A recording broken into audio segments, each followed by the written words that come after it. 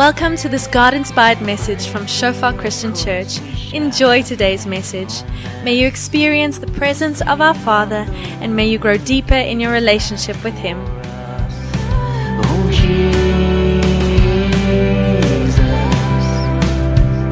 your love over. All right, so the last time that we got together, it was quite a while ago. I wish we could have done this sooner, but at the appointed time, things just kind of fell into place. Last time we spoke about Ruth, and it was a very long session. I commend you for sitting through it and even smiling up until the end. You are amazing people. So tonight we are not going to speak about Ruth. We've done that exhaustively. Is that a nice word? Estelle, I will ask you afterwards. Then I was thinking, I am not going to speak about Esther, because everybody is going to expect me to speak about Esther. But because, girls, there's only 2 books in the Bible with a female name. So when you've got a women's evening, why not do the female books, ne? So there's a little bit of a rebel in me. So I guess that's also one of the reasons why God is constantly humbling me, because of my rebellious side. But I just said to myself, I'm not going to do Esther. So as I'm spending time with the Lord and asking Him to bring His word, a word in season, something that is relevant for us today, I got this message that I had to talk to you about a prophetic word that God shared with me at the end of last year. So as I'm praying into this and trusting God to just open up, where should I go into Scripture to ground this? Ne? I spent time with a friend, and she's telling me the amazing stuff. You will meet her later. She's sitting here in the front here. Very talented young lady. She was telling me about the amazing stuff that God was sharing with her while she was journeying through the book of Esther. And as she's talking, I'm like, oh, that's my message. So I decided we will not do Esther. God said who? So we're going to talk about Esther, and we're not going to cover the whole book. There is just not enough time. There are so many amazing things, so many amazing themes that arise from the book of Esther. But I'm going to stick to chapters 3 and chapter 4. So here we go. Whom of you know the story of Esther kind of well? Raise your hand. Ek moet nou nie skaam wees nie, meisies, net ek kan julle sien. Ja? En Jesus kan julle sien. Laat ek het sien. Silna. Ek het my slides nodig. Okay, don't worry. I will read it to you, the portions that we get to. So what happens is, there is this king.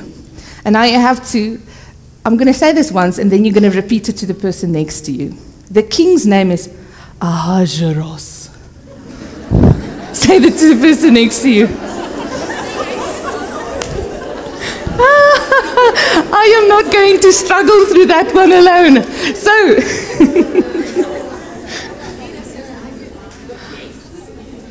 So the book of Esther happens about 100 years after the Jews were taken away in the Babylonian exile. And the king's name is, wait for it, Ahasuerus. Or as the Greeks say, Xerxes. I don't know which is worse. I'm just so glad it's not my name. Anyways, so this king has this queen, Vashti. All right? So they are gearing up for this massive battle, and they have a 6-month-long party. Wow. Okay.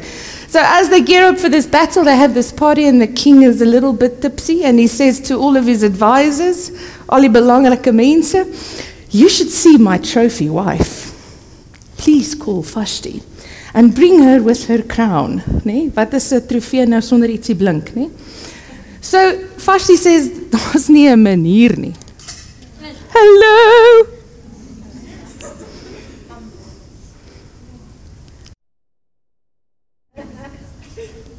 Ek het niks. Daar's hy.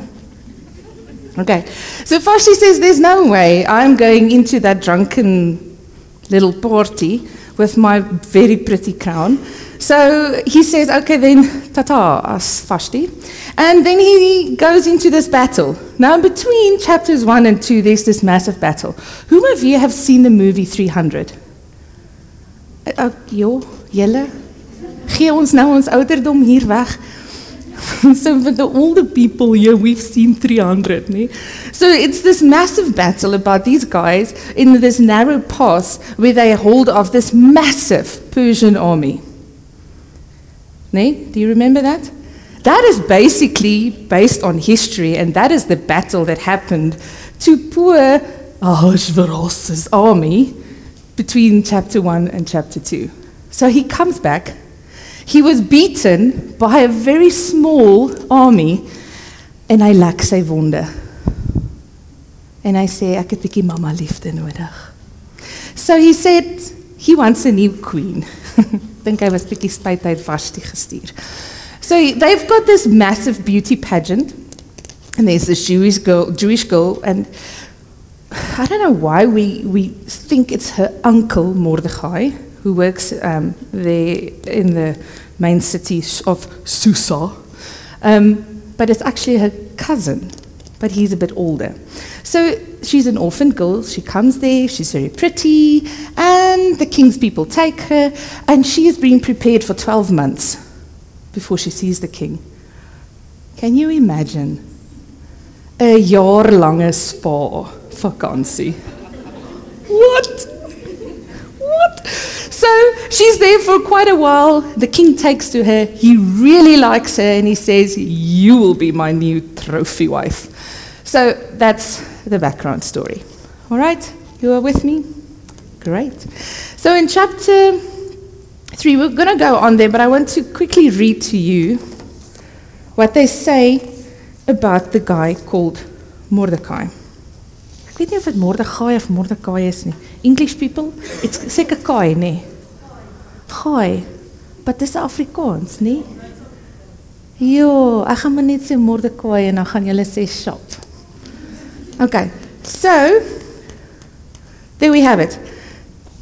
There was a Jew in Susa, the citadel, whose name was Mordecai, the son of Jair, son of Simei, son of Kish, a Benjamite. So it's obvious he is from Jewish descent. All right? So he is from the tribe of Benjamin. Another role player, especially in chapter 3, is Haman.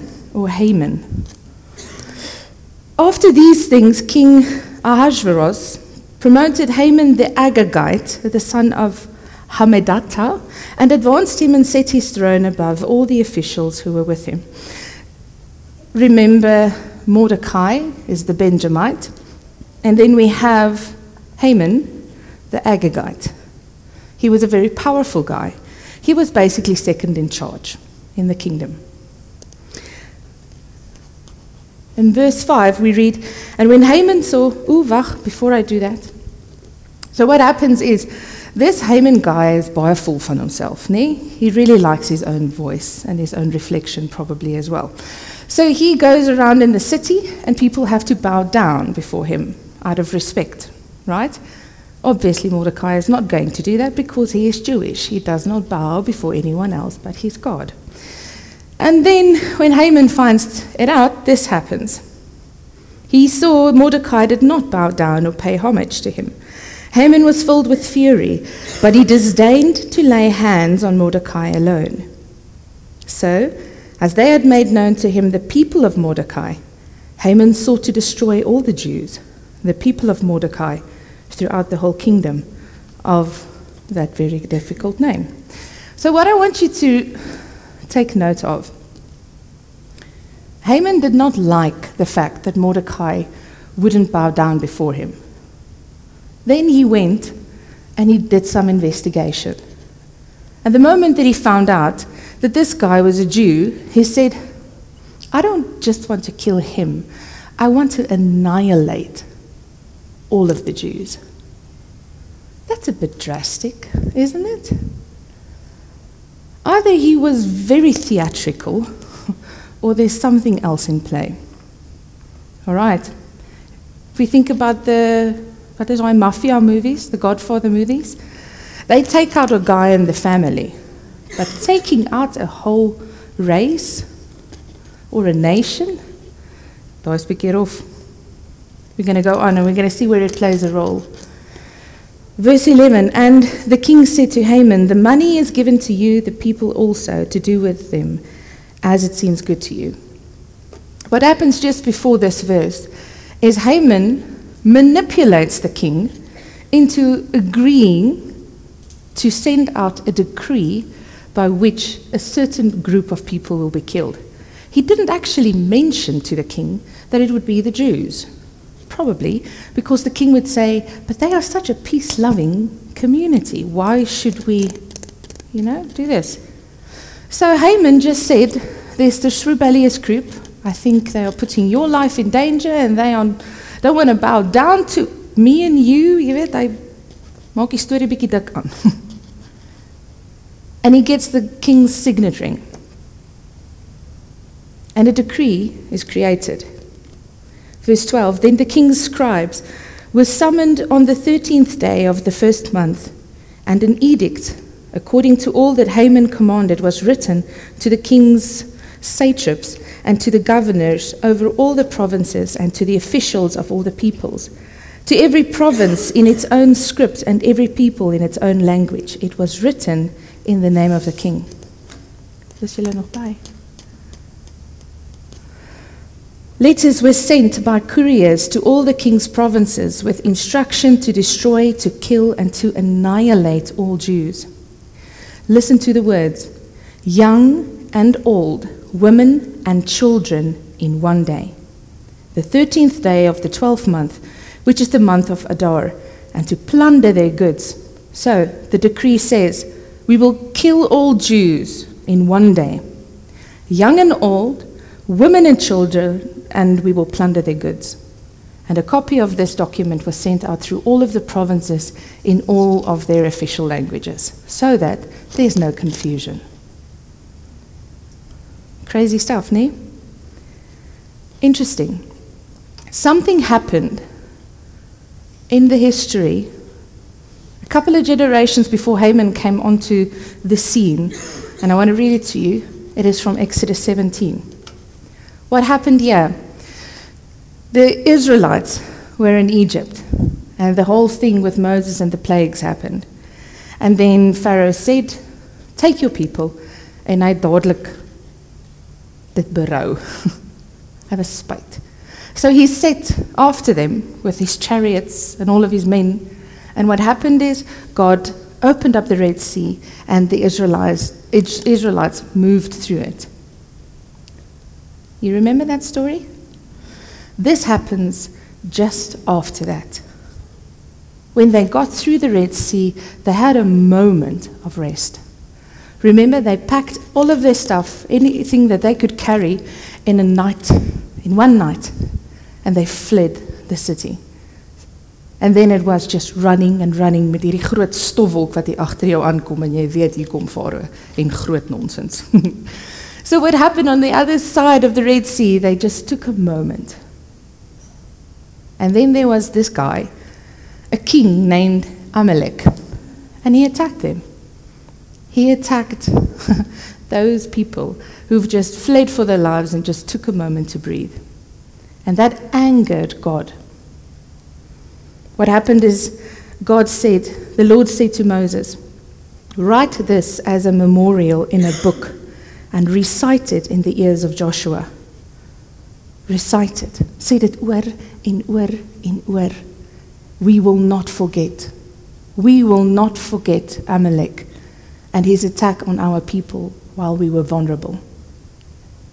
And Moses that will utterly blot out the memory of Amalek from under heaven.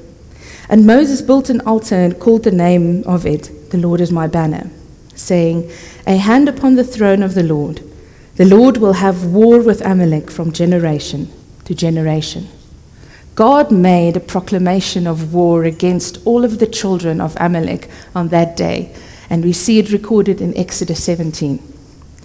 What does this have to do with anything? I'm going to show you.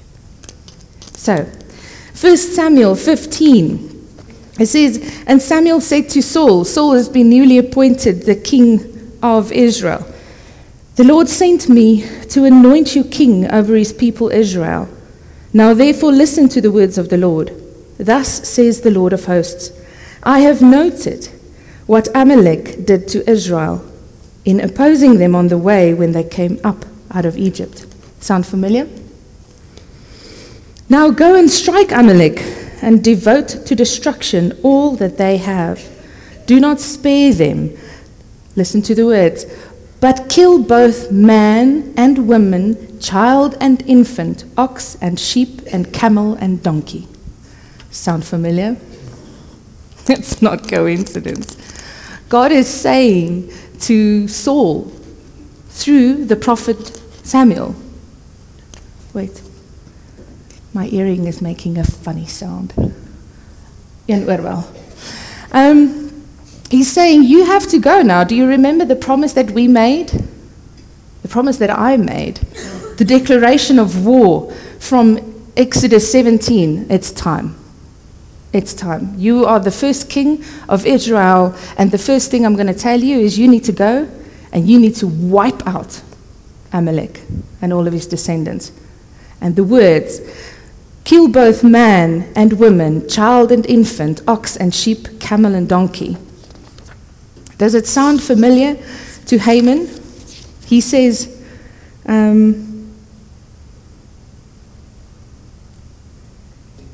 me just find my place. Where is my place?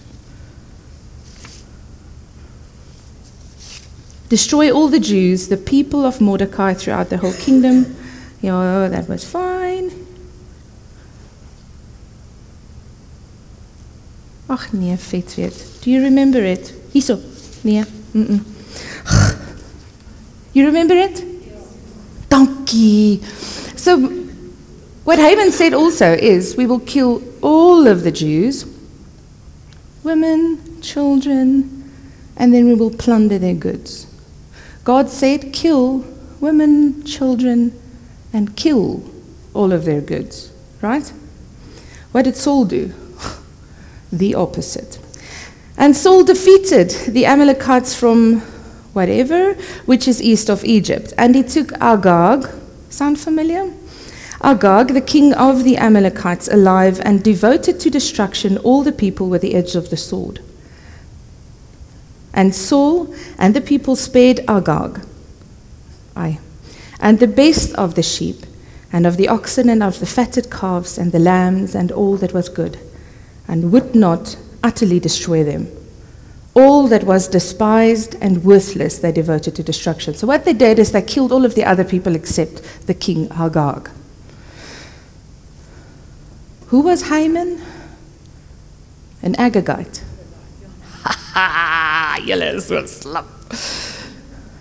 So he didn't kill Agag.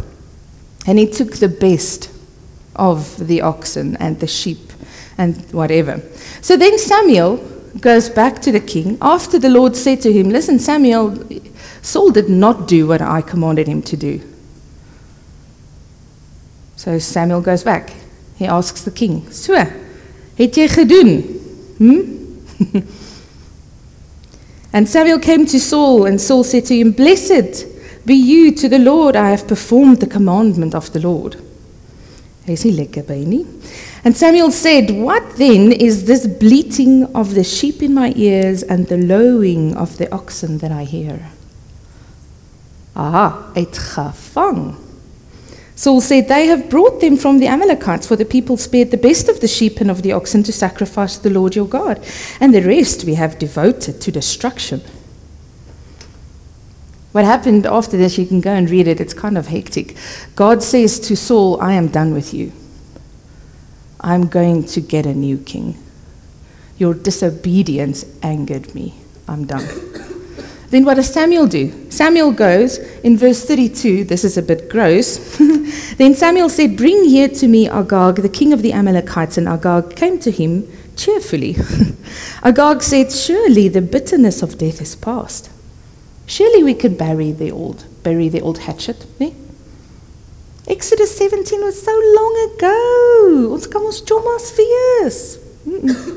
And Samuel said, as your sword has made women childless, so shall your mother be childless among women. And Samuel hacked Agag to pieces before the Lord. How crazy is that? So when Haman, who obviously knew his own history, found out that Mordecai was a Jew, the same Jew that hacked one of his forefathers to death, he was beyond angered. Before there was a Hitler, there was a Haman. Dit begin selfs met dieselfde letter. Hoe cool is dit?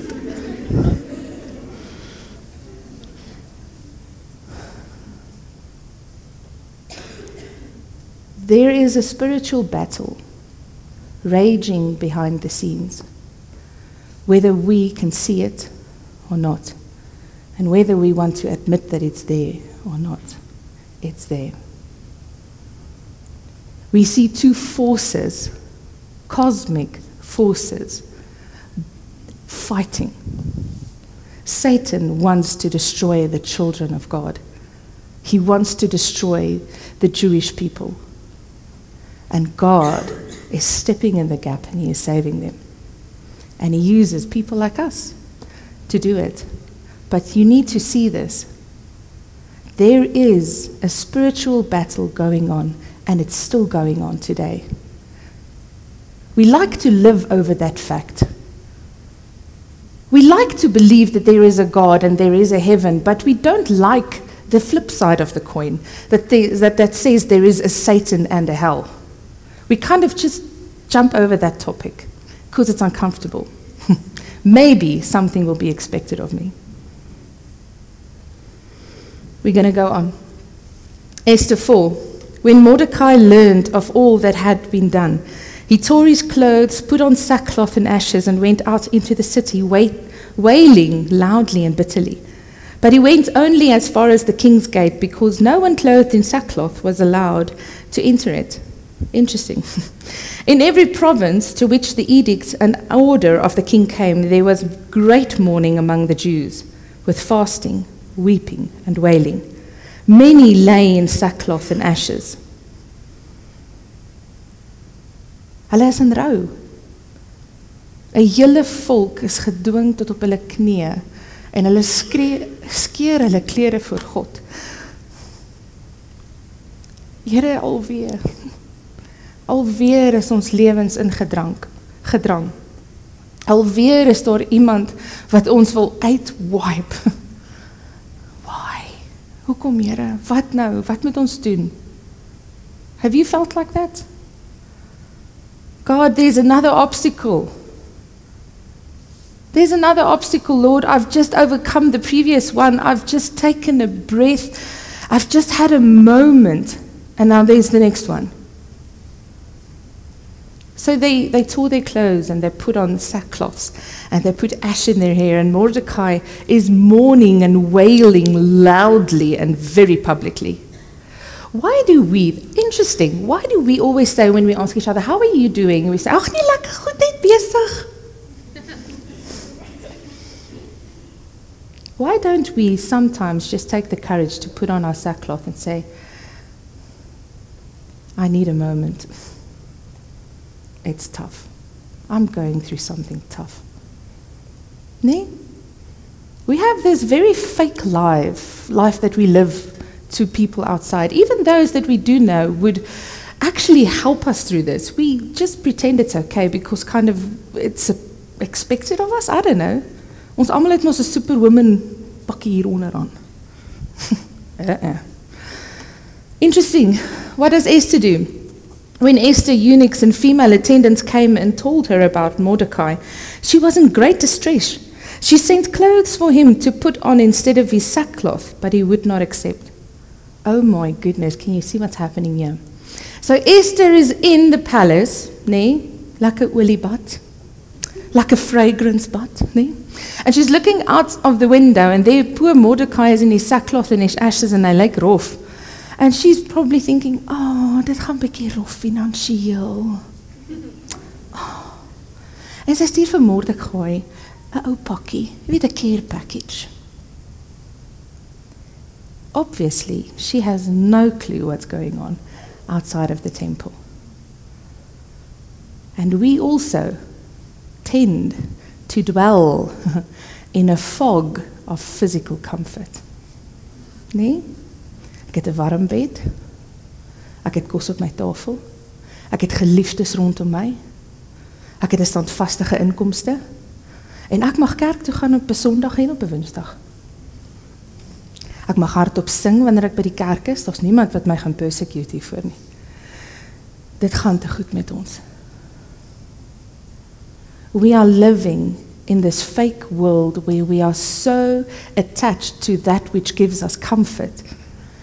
We are not seeing the battle that is raging in the spirit, or in the spiritual realm, the battle for our husbands, for our boyfriends, for our friends, our mothers, our children. We are not seeing the enemy's attack because we are relaxing in comfort.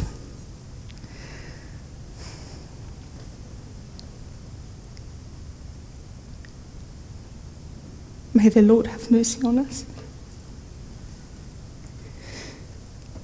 So what happens next is Mordecai sends a message.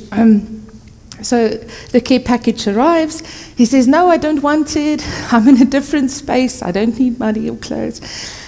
And he says, just tell the queen about the decree that went out. And he gives the messenger a copy of the decree, because she is just absolutely oblivious about what's going on outside. And Mordecai asks her, do something about this. Help your people. The message arrives, and Esther's first answer back to Mordecai is, I can't do that. Don't you know that there's this law that you can't approach the king without him summoning you? Otherwise, you will die. It is punishable by death. And except for that, I haven't been called to his chambers for 30 days. She's saying, I don't know where I'm standing with him. I don't know if I still have his favor. If I go now, I will die. How selfish is that, guys? A whole nation will be annihilated in about 12 months. And she's saying, no, I don't think I can do this. There's this law. En ek weet nie of hy die boodskap gaan ontvang nie. Ek weet nie of hy nog like nie. Then Mordecai told them to reply to Esther, do not think to yourself that in the king's palace you will escape any more than all the other Jews. For if you keep silent at this time, relief and deliverance will rise for the Jews from another place.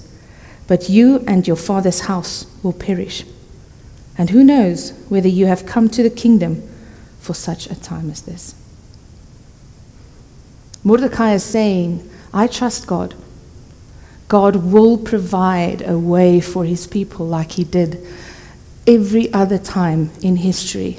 But you have a choice. You and your house will be blotted out as well. You too will suffer. God will provide for everyone else eventually down the line. He's got a plan to save us. But if you keep quiet, you're in the same boat. So the prophetic word that I believe God gave me is that he wants to save our families, our marriages, our children. He wants to heal us and he wants to bless us. But it's going to start with us, the women. Because new life and birth comes from us. We keep waiting for the men in our lives to stand up as priest and prophet and king, while God is calling us to be Esthers. With the divorce rate being what it is in Secunda, you can imagine the state that our children are in. What if God is calling you to get up out of your foggy place of comfort and security and asking you to take a chance and trust Him to use you to save your people, your house? What Esther did next was just amazing. She said, "Go and gather all the Jews to be found in Susa and hold a fast on my behalf. And do not eat or drink for 3 days, night or day. And my young women will also fast as you do. Then I will go to the king. Though it is against the law, and if I perish, I perish." She had a moment. She had a moment wherein she experienced the calling that God gave her. Because just maybe she was in the city for a time such as that. And what she does 2 things. She says, "Tell all the Jews to do this with me." Why? Because I can't do this on my own. And guess what? You don't have to do it either. You don't have to be an Esther on your own. You don't have to do it in isolation. Look at the people sitting around you. Quickly, have a look at the people sitting around you.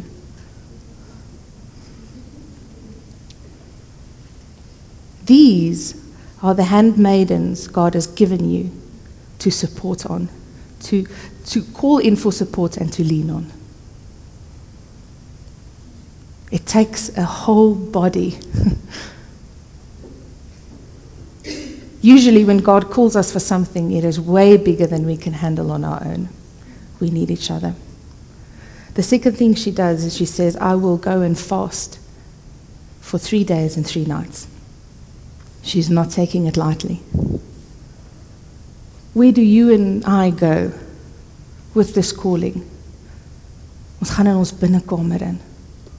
En ons maak tyd om by God te hoor hoe lyk hierdie. God, how does this look? How can I be an Esther for my house? For the people that you have given me? How does this look? Because guess what? God talks. He created everything that you see by using His words. He loves speaking to us. But we don't sit still for long enough to actually hear what He's saying. How can you be an Esther in the calling that God has given you to save your household, to bring healing and deliverance to your household? You make other people part of it. Lean on them. Ask them for guidance if you really have no idea how to do this. Make the body of Christ part of what you are going through. And get to your secret, sacred space with Jesus. I want to invite you tonight. If you want to be an Esther, will you please stand with me so that I can pray with you? I'm going to ask Garma to just put on something. Just, if God is speaking to you in your heart about being an Esther, being called for a time such as this, being used as an instrument to bring new life into your household, stand with me. And you can, in your own words, just talk to Jesus about how does this look. You don't have to figure it out on your own at all.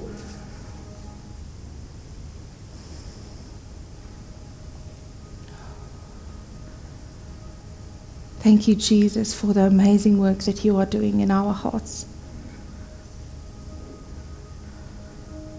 Lord, I can see where I have grown accustomed to a very secure and a very safe space where I'm not really challenged with what is going on spiritually around me.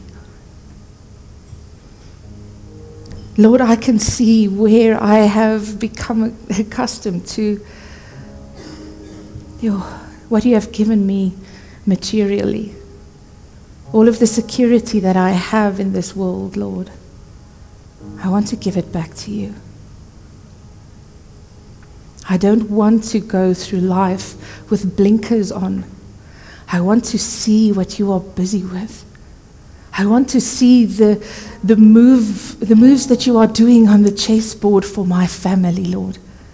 And I want to raise my hand and say, I will be like Esther, Lord. I will go, even if I perish, I will go. But whatever Satan's plans are for my lineage, for my family, it stops with me.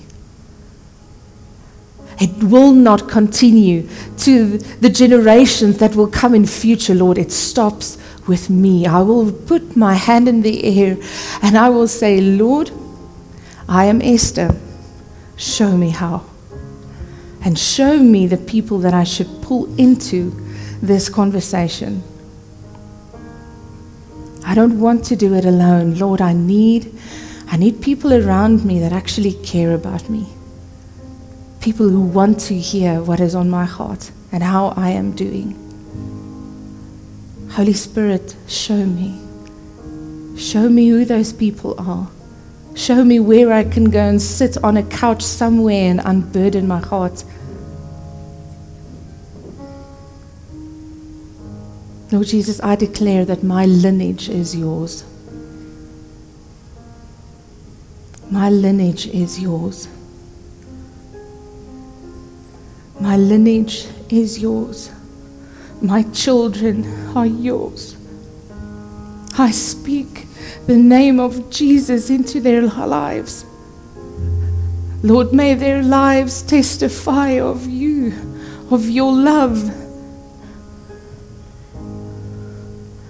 May they have a very real encounter with the Holy God. I speak Jesus into my husband's life. I speak Jesus into my parents' lives. I speak Jesus into my siblings' lives. May they have an encounter with you.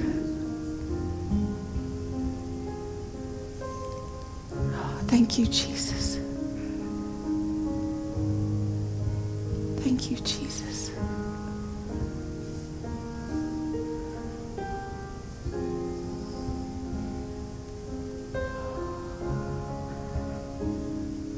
Jesus. Lord, where there is distrust in my heart, where I struggle to trust your plan for my life, Lord, reveal it. Reveal that moment where it crept in, because I want to give it back to you.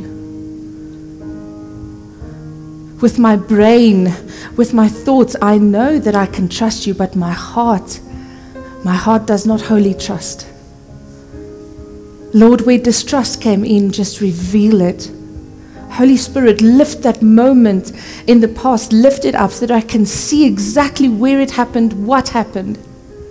And Jesus, I want to invite you into that moment. And I ask you to speak truth into it.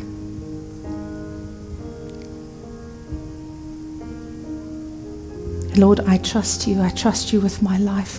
I trust you with the people that I love. And I trust your plan for my life. I trust you that you have got this, that you've got it all worked out, and all that you are asking me is obedience.